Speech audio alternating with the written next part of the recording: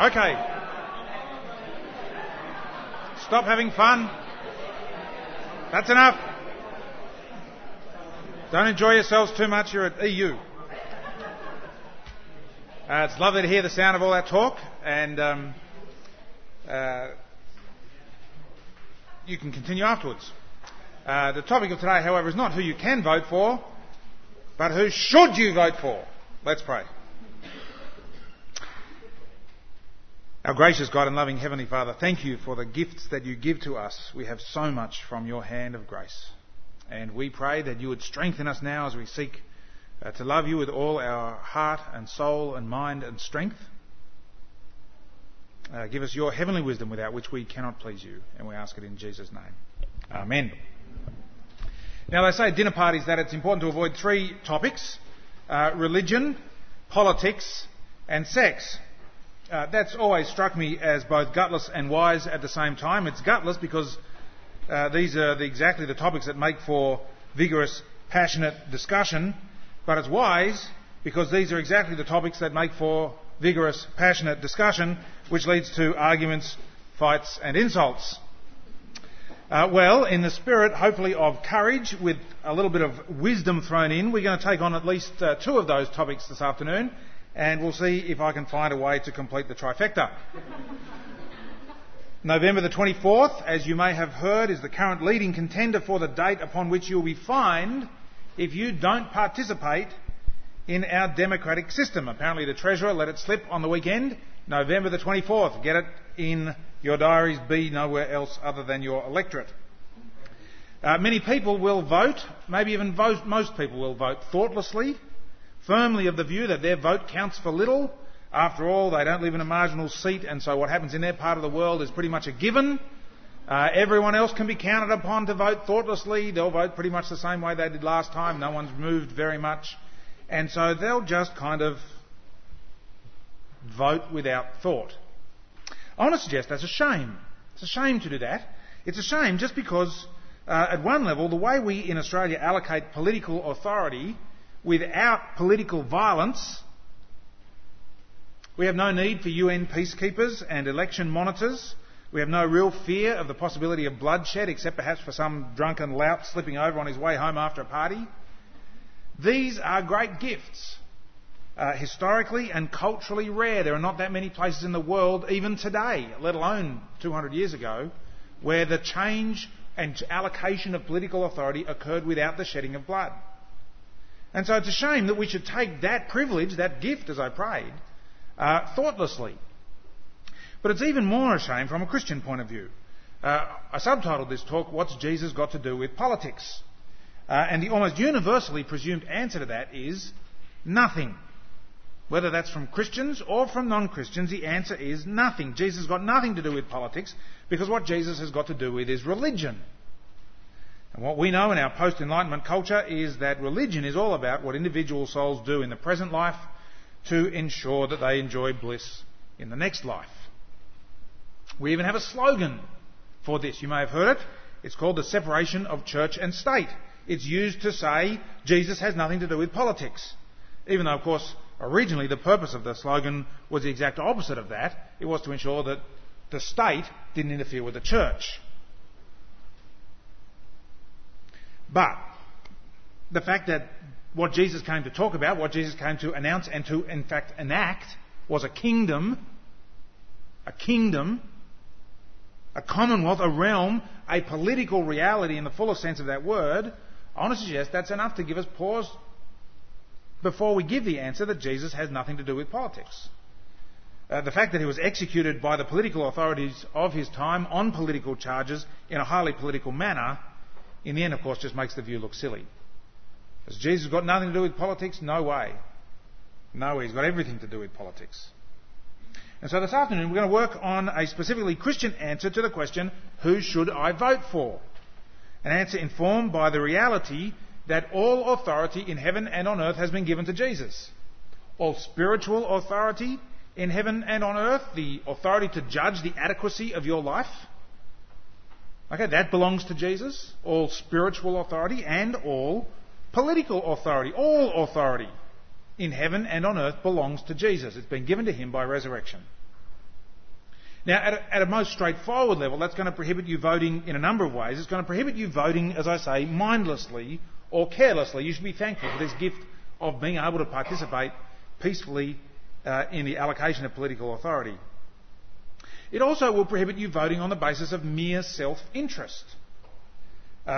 What you can do, and what the parties will help you to do, the major parties, is to calculate the tax break that you will get, and then you can add to that the social security chunk that you're being offered, and figure out what the largest dollar amount you can get if your gang gets in. Mere self-interest. It's pure. It's undiluted. It's disgusting. It's wicked. And it's not an adequate Christian approach to voting, to engaging in our democracy out of mere self-interest. Now, I think voting Christianly, then thirdly, will also prohibit voting on the basis of stereotypes, at least as far as that's possible. Especially in politics, the staying power of stereotypes is quite remarkable. The right wing, that's this side for you, the right wing of politics, and you're familiar with left and right? You know what that means? If you don't know what that means, then go back to high school. No. The right wing of politics will stereotype the left as economically incompetent. That's what you will hear time and time and time again. It will point back several hundred years to when a Labor government oversaw record interest rates and tell you they're still the same. It's good propaganda, I suppose, but it's nonsense to impute this guilt by association. Conversely, the left will stereotype the right as heartless and uncaring, interested in only letting the rich get richer and disinterested in the poor and needy. That is as foolish a stereotype as the other one. The fact is that, broadly speaking, the goals of all the major political parties are relatively close. Where they differ is not so much on the goals, but on the means by which those goals are to be achieved, and there are some genuine differences. But the goals are relatively similar. The left is as economically irresponsible as the right is socially disinterested. And that is not very much, either one. So try and get past the stereotypes and prejudices. So that's how to not vote Christianly. How to vote Christianly will involve three things. Firstly, understanding what political authority is not. Secondly, understanding what political authority is. And then finally, seeing your vote as only a part of your involvement in your polis, your city, your society. Well, firstly then, what is political authority not? It used to be the case that the kingdom of God took directly political form. In that case, political authority found its form as the kingdom of God. The Old Covenant was with the people of Israel, who became the nation of Israel, and in both forms, both as a people and then as a distinct nation with national boundaries, the rule of God was mediated directly through the rule of the leaders of Israel, whether in a kind of punctuated manner, that is, raising up a judge, things going well for a while, crisis, God raised up another judge, so a kind of punctuated political leadership, or in a constant political leadership in the form of the kings of Israel. They were understood to be the agents of God. It was what we would call a theocracy. The rulers of Israel, who were called the sons of God, were enthroned by God to uphold his people and to defeat their enemies. The form that the kingdom of God took was a directly political form. What's more, not only in the past, but in the future, once again, the kingdom of God will take directly political form. The central Christian expectation about the future is not that the universe will slowly fade into a heat death, nor that the elastic band will stretch for the universe and it will sort of come back into a big crunch to match the Big Bang. It's not even that you'll go to heaven when you die and escape this messy business called embodied life. That's not the Christian hope. The Christian hope, the confidence and expectation about the future that we have, is that Jesus will come again to judge the living and the dead, and, do you know what comes next in the creed? His kingdom will have no end. His kingdom will have no end. He will rule this world plainly and in sight of all people and without quarrel. His kingdom will have no end. Interestingly, Jesus indicates that his disciples will in some way share in that political authority of the age to come. The 12 disciples will sit on 12 thrones and judge the tribes of Israel. And of course, that's nothing less than the fulfilment of the original purpose of God in creation. Revelation fulfills Genesis. That God would create his image-bearing people to rule over the earth, exercising his dominion on his behalf for him in loving and perfecting rule over creation. So the kingdom of God was directly political in Israel. The kingdom of God will be directly political again in the age to come, in glory. But between those two moments where we live, the one thing that political authority is not in this, what you'd call the age of the church, is not the kingdom of God. The kingdom of God now takes a different form, not a directly political one. Oliver O'Donovan, and if you want to follow up on some of these themes that we'll be looking at today, Oliver O'Donovan is perhaps the leading theologian on political theology. He puts it this way: the kingdom of God can have no concrete representation upon earth except the indirect one afforded by the church. Listen to that again. The kingdom of God can have no concrete representation upon earth except the indirect one afforded by the church. Now that's a terribly, terribly important conclusion for a couple of reasons. When you vote, the one thing you're not seeking to do is to establish the kingdom of God on earth. No political party that will promise you utopia.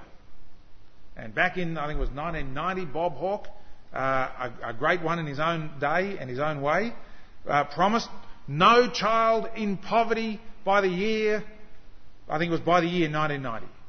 It was a utopian promise. It was a kingdom of God promise. To which old Christians said, don't be stupid.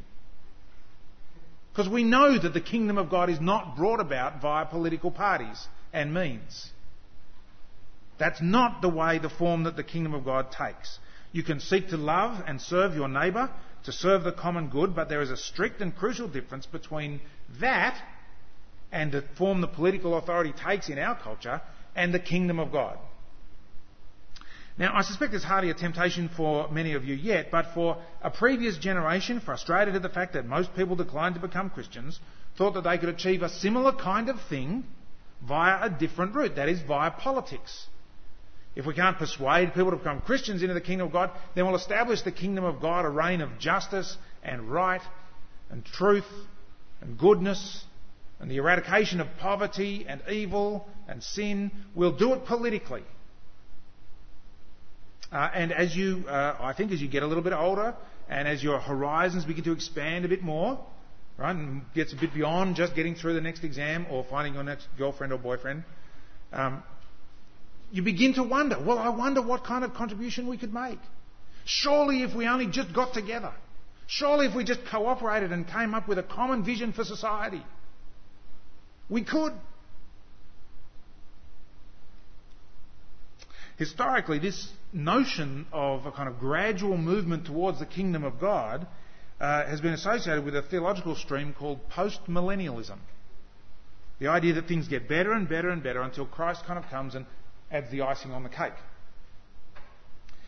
But I'm saying it's a mistake to identify any structure, any earthly, any political structure, even directly any church structure.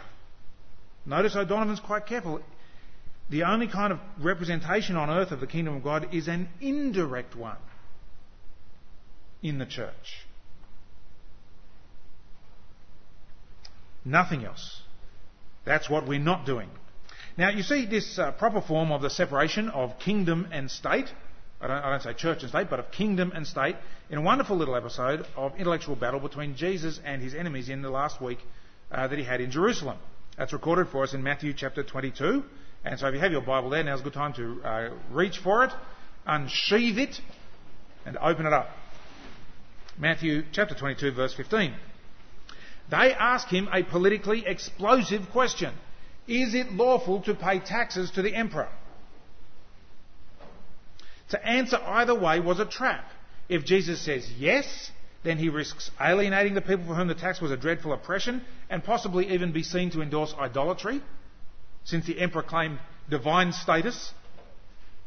On the other hand, if Jesus says no, it's not lawful to pay tax, then he's just put his foot on a treasonous landmine. Jesus looks stuck, which is always a dangerous position to be in if you're the person who's put him in that position. Listen to what he says, verse 18. But Jesus, aware of their malice, said, "Why are you putting me to the test, you hypocrites?" In Jesus' usual kind of gentle style. "Show me the coin used for the tax." And they brought him a denarius. Then he said to them, "Whose head," is the word I've got there. That's a very poor translation. The word underlying it is very straightforwardly the Greek word icon. Whose icon? Whose image is this, and whose title?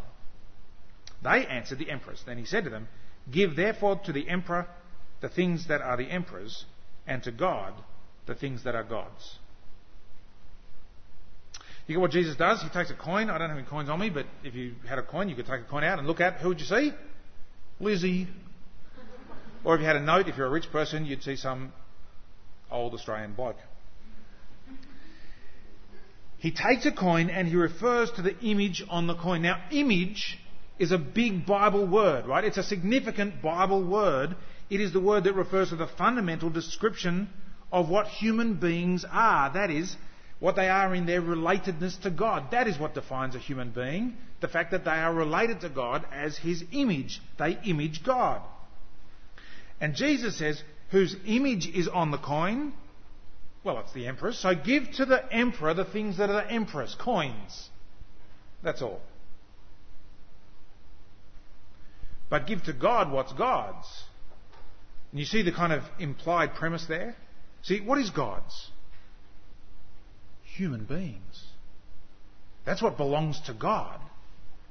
That's where the image of God is. If you give the emperor the things which bear his image, then you give to God the things which bear his image. That is, humans, life, meaning, significance, what it means to be a human being fulfilled and true and alive, meaningful and substantial. That is found in God.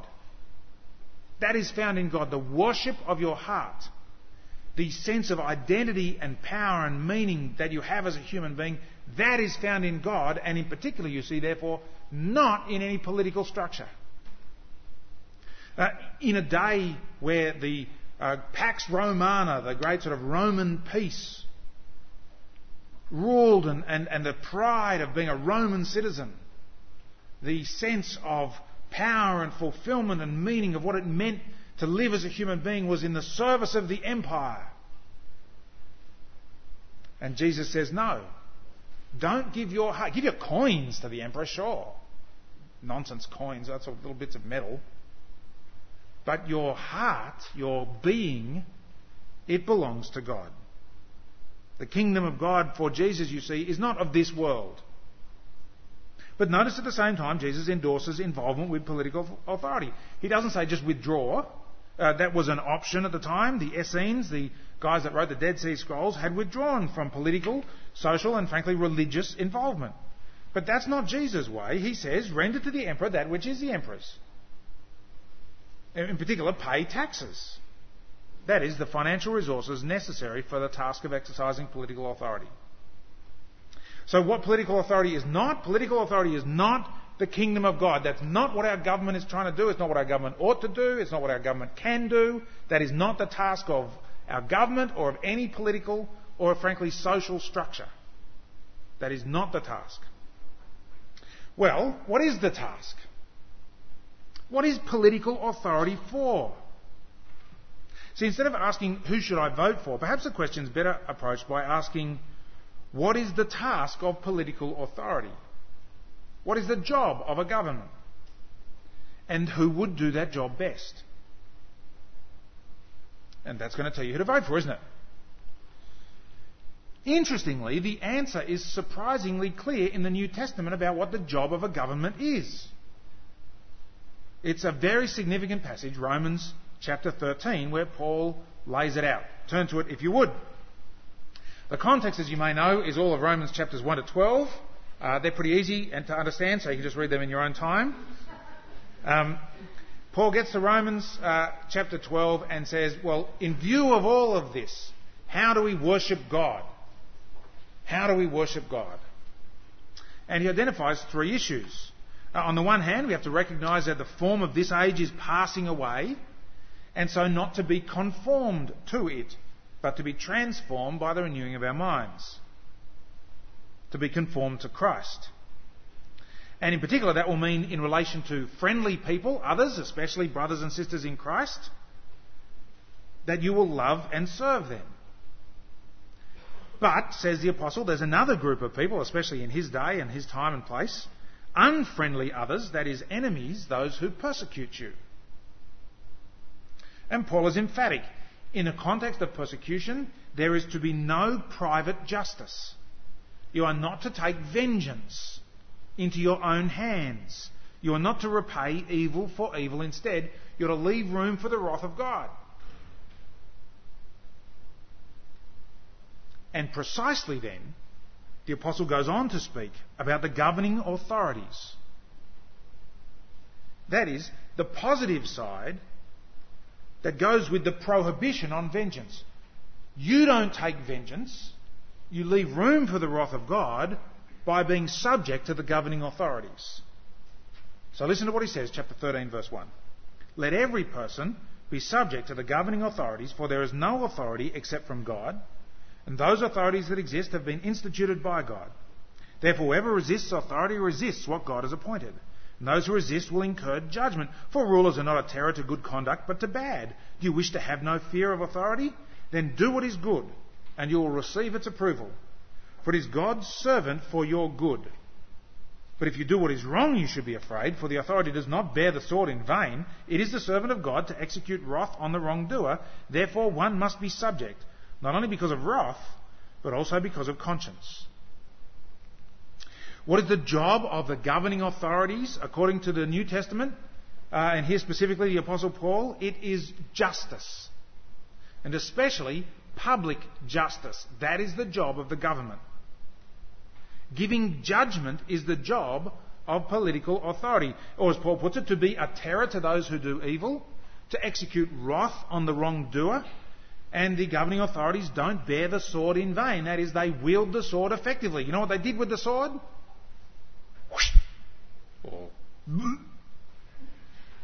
They did it pretty well, says the Apostle. And this is an authority from God. That's what he says.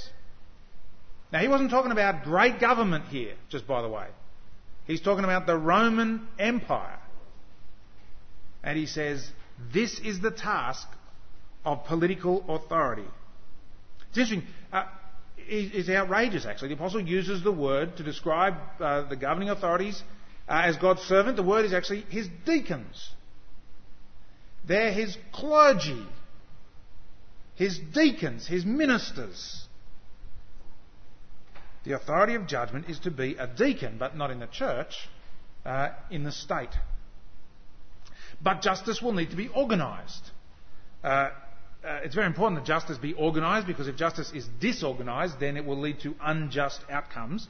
And hence, as well as the judicial arm of government, that is, the judging arm, that which dispenses justice, there is an executive arm of government to provide for the means of justice, a full judicial system, courts, judges duly independent of those who appoint them, a police force, a department of public prosecutions to bring people to justice so that private vengeance is not the grounds of justice, but rather public interest.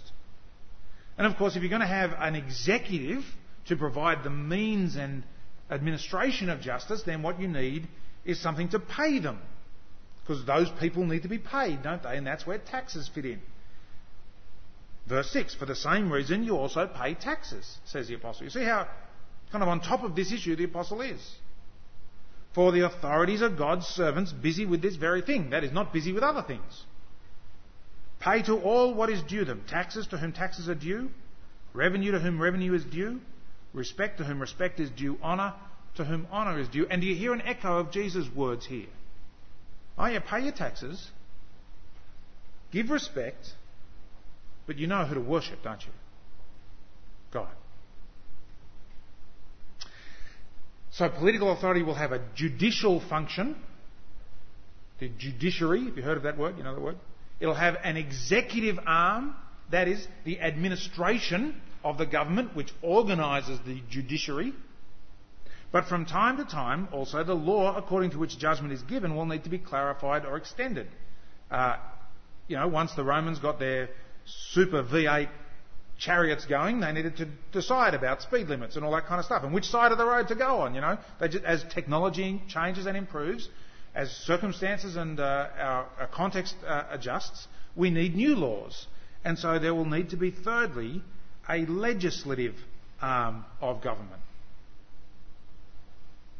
Do you see that this is fairly straightforward for the scriptures here? There will be a judiciary, and that's the primary function of government, to give judgment, to execute public justice. But in order to do that, it will have an executive arm, raising taxes and paying, and it will have a legislative arm determining what the law is. Now, over time, modern democracy has emerged to give order to these powers in a separated form, in what we call democratic government. But that's not necessary for the organisation of political power. It's kind of an upside, I think. It's probably the least bad of all systems to have democracy. But it's not necessary for the Bible at all. Democracy is not sort of the Christian way of doing things or mandated by the Bible. It's just one form of organisation of political authority, but that can take other forms, as it certainly did in Paul's day.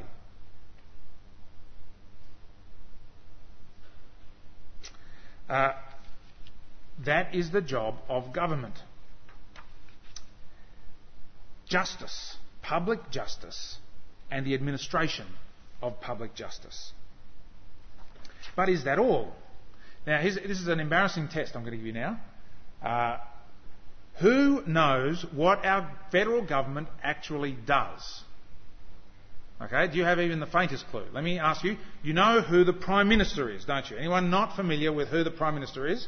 And you know who the possible alternative Prime Minister is? Do you know who the Deputy Prime Minister is? And what he does? And do you know who the alternative Deputy Prime Minister is? And what he does? She. Yes, thank you. Just trying to trick you. There you go.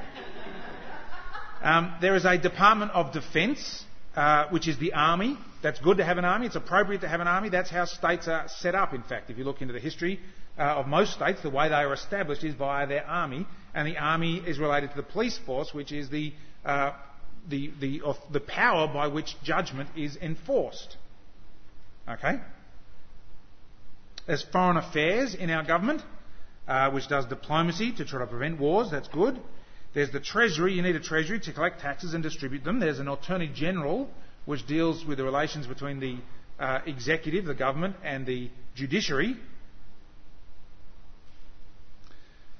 That's 4 or 5. Do you know how many other ministers of state there are? 25. We have 30 government departments at the federal level, 18 in the cabinet, and 12 in the outer ministry. 30 ministers. Health, the arts, trade, education, science, employment, agriculture, washing your hair, doing your toenails, buying shoes. I mean, there's a department for everything. There is a department for virtually every element of society. A ministry, a minister, and an executive. And if it's not at the federal level, then it's at the state level. Now, that's just very interesting, don't you think? Here's what the Bible says a government's for. It's for the administration of justice with an executive and a legislature. And then you look at here's what our government does and how are the two related to each other? How are the two related to each other? Well, it all depends on your view of society. And here I want to stretch you, and this is the main point I want you to think about today. Okay? This is going to be kind of deep. There are two main views as to how society is organised. One is what you might call a hierarchical view. Okay, the view that the different communities and elements of the society are all related to each other in particular kinds of ways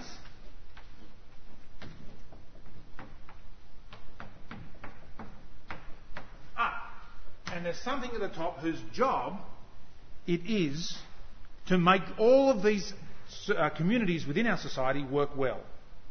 Now, I think this is pretty much typically the view that we have. It's certainly the view I had until recently. There are different sub-communities like schools, especially public schools, hospitals, especially public hospitals, and all of these are part of an overarching kind of thing called the state, which has at its pinnacle a government whose job it is to make everything work well. Okay, do you see that? Now you've got to think very clearly as to whether you think that is biblically justifiable, because there is an alternative view. There's an alternative view, and the alternative view goes like this. It's one I believe is more in line with the Bible, which is that there are different institutions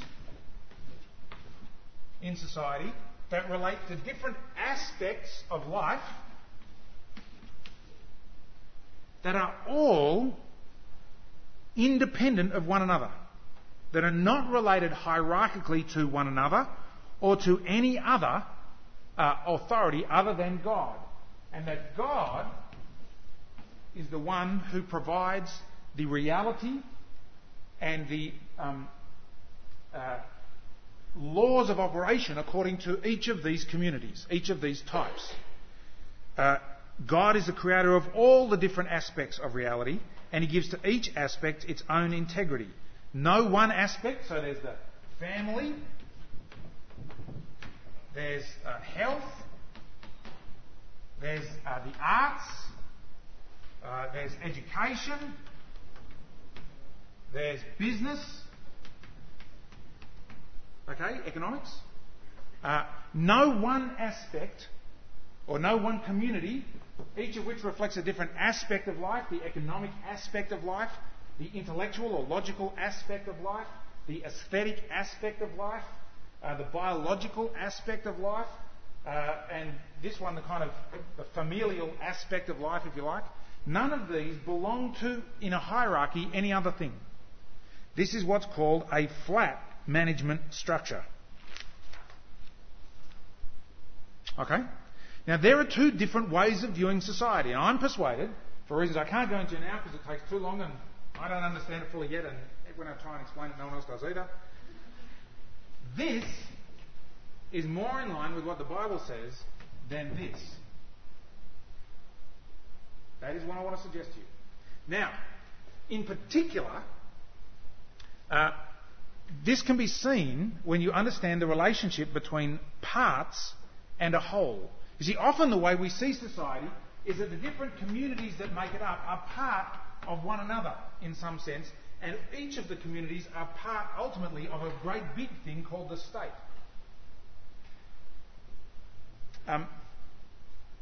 This, I think, is a very grave error. It turns out that the relationship of being a part of something else is a quite specific relationship. It means to be a part of something else is that you function in the internal organising of the whole, that it can't exist apart from the whole, but also that it has the same purpose as the whole. So, for example, you have a duodenum, I believe. I don't know what it does, but I understand that if you don't have it, it's very bad for you. Your duodenum is part of you. It functions internally to you, consistently as part of the integrity of your body.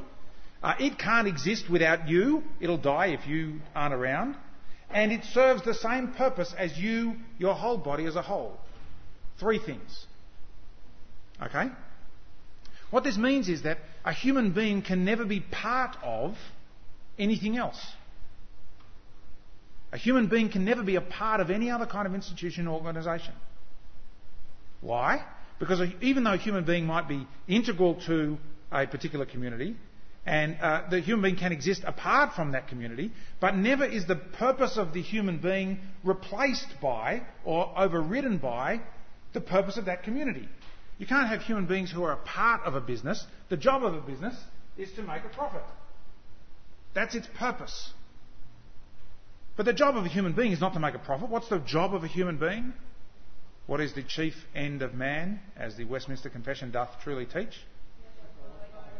To glorify God and enjoy Him forever. Exactly. Not, by the way, to glorify God by enjoying Him forever. For those with ears to hear, let them hear. But to glorify God and enjoy Him forever is what it says. That's the job of a human being. So a human being can never be a part of some other institution. It can be a member, right, but not a part of. Now, what this turns out to mean is that the part-whole relationship is very rare in society. Families are not a part of the state. Schools are not a part of the state. Businesses are not a part of the state. They are each independent, distinct communities with their own purposes. Where their purposes come from? They come from God. The state is instituted by God, the governing authorities. It gets its authority from God. The family gets its authority from God. Businesses get their authority from God to do business. Now, a state may have many parts. Municipalities, shires, or the shire if you're sort of that way inclined.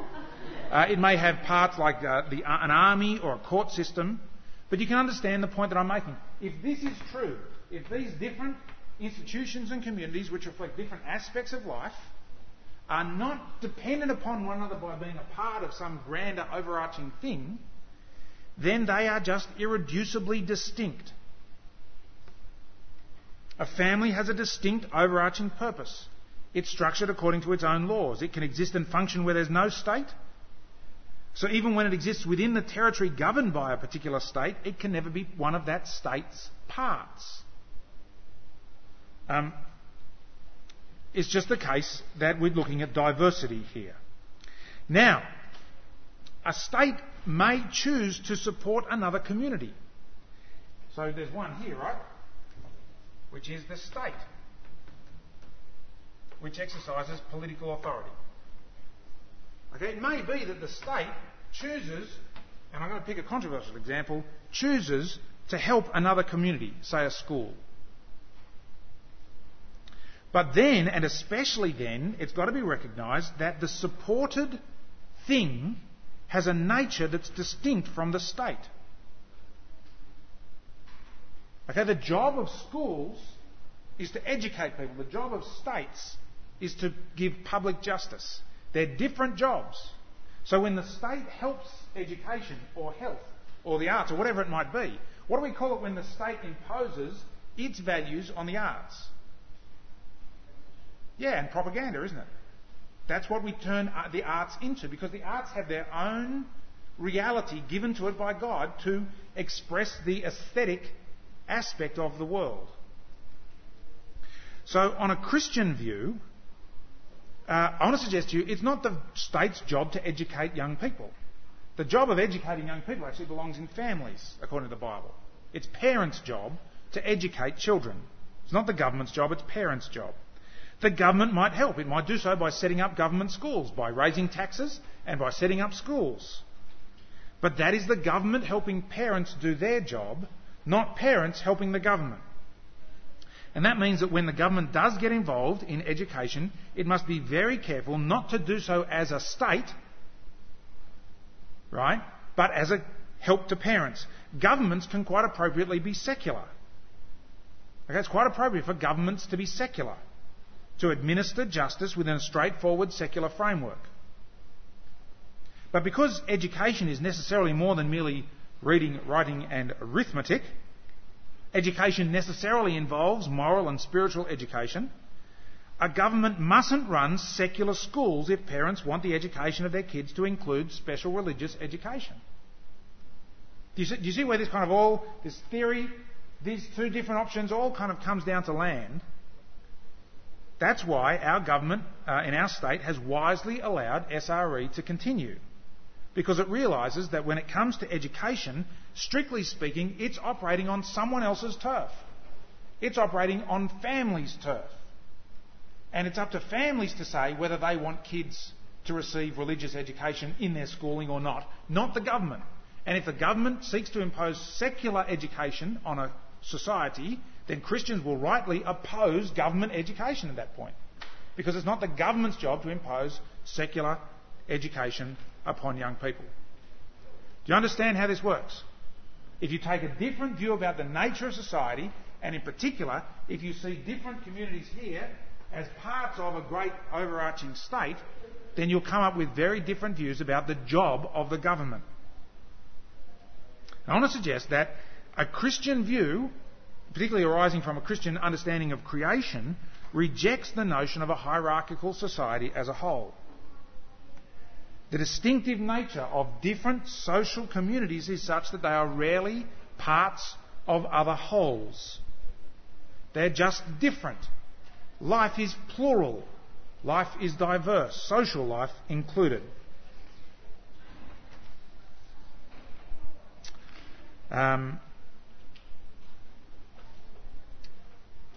So where this goes, I think, is the notion of a limited state. Where this will lead you to is the idea that the state ought to be limited precisely because of our non-reductionist view of society. It's not that the state overarches all different communities in our society. The state has a particular, very important, God-given deacon task to administer justice, to raise taxes, and to pass laws. Crucial task. And families don't get to run the state. And the state can interfere with families from time to time. If a family, for example, is physically abusing children, then it's very important that the state at that point intervenes and brings about public justice. But of course the state is not responsible for all justice. What if I'm prejudiced towards one of my children? I like one better than the other. I do actually, but anyway, what if... No, that's not true, that's not true. Although there is one who's going through a phase of pretty much 3 times a day saying how much she loves me and how fantastic I am. So I think she's doing okay. So that is unjust for me to differentiate and be prejudiced and biased against some and for others of my children. But it's no business of the state, is it? That's not a matter of public justice. That's a matter of private justice. My God and my church needs to help me at that point walk a better walk. But when it's a matter of public justice, say the interference with the body, physically abusing a child, at that point the state's quite right to interfere in a family, but not otherwise. Families are not a part of the state. And so they have their own integrity. The state is a particular social institution qualified by a particular overarching purpose within which it has a particular authority, and that is given by God. And God is the source of all authority. He's the source of parental authority. He's the source of state authority. He's the source of economic authority. People who invest capital to make businesses have the authority to run their businesses given to them by God. Each community and society is to have its own kind of sovereignty and integrity. So, who should you vote for? Who you should vote for is who you think will do the best job of governing the way the Bible thinks the governing authorities should govern. That's who you should vote for. Now, I'm not going to suggest a particular person or party or Prime Minister. It's not my business, and I'm not sure how it goes. What I want you to do, though, is to think. Do you think society is like this or like this? In which case, if society is like this, what is the job of the government? If society is like this, what is the job of the government here? And which party? Left, right, Labor, Liberal, Greens, Christian Democrats, or any other shooters party? I have nothing to say about them. Which one will do the best job? That is your task. Not so much to vote, although I hope you do vote, it's important that you vote. And not just vote, actually take up civic responsibility more generally. You see, what I find inspiring about this is that I indwell all of these different communities. And I can make a contribution of not just voting when it comes to the state, but contributing in all sorts of different ways in the different communities of which I'm a part. All of them established as part of God's good purpose, all of them theatres of His glory and of your service. That's who you should vote for.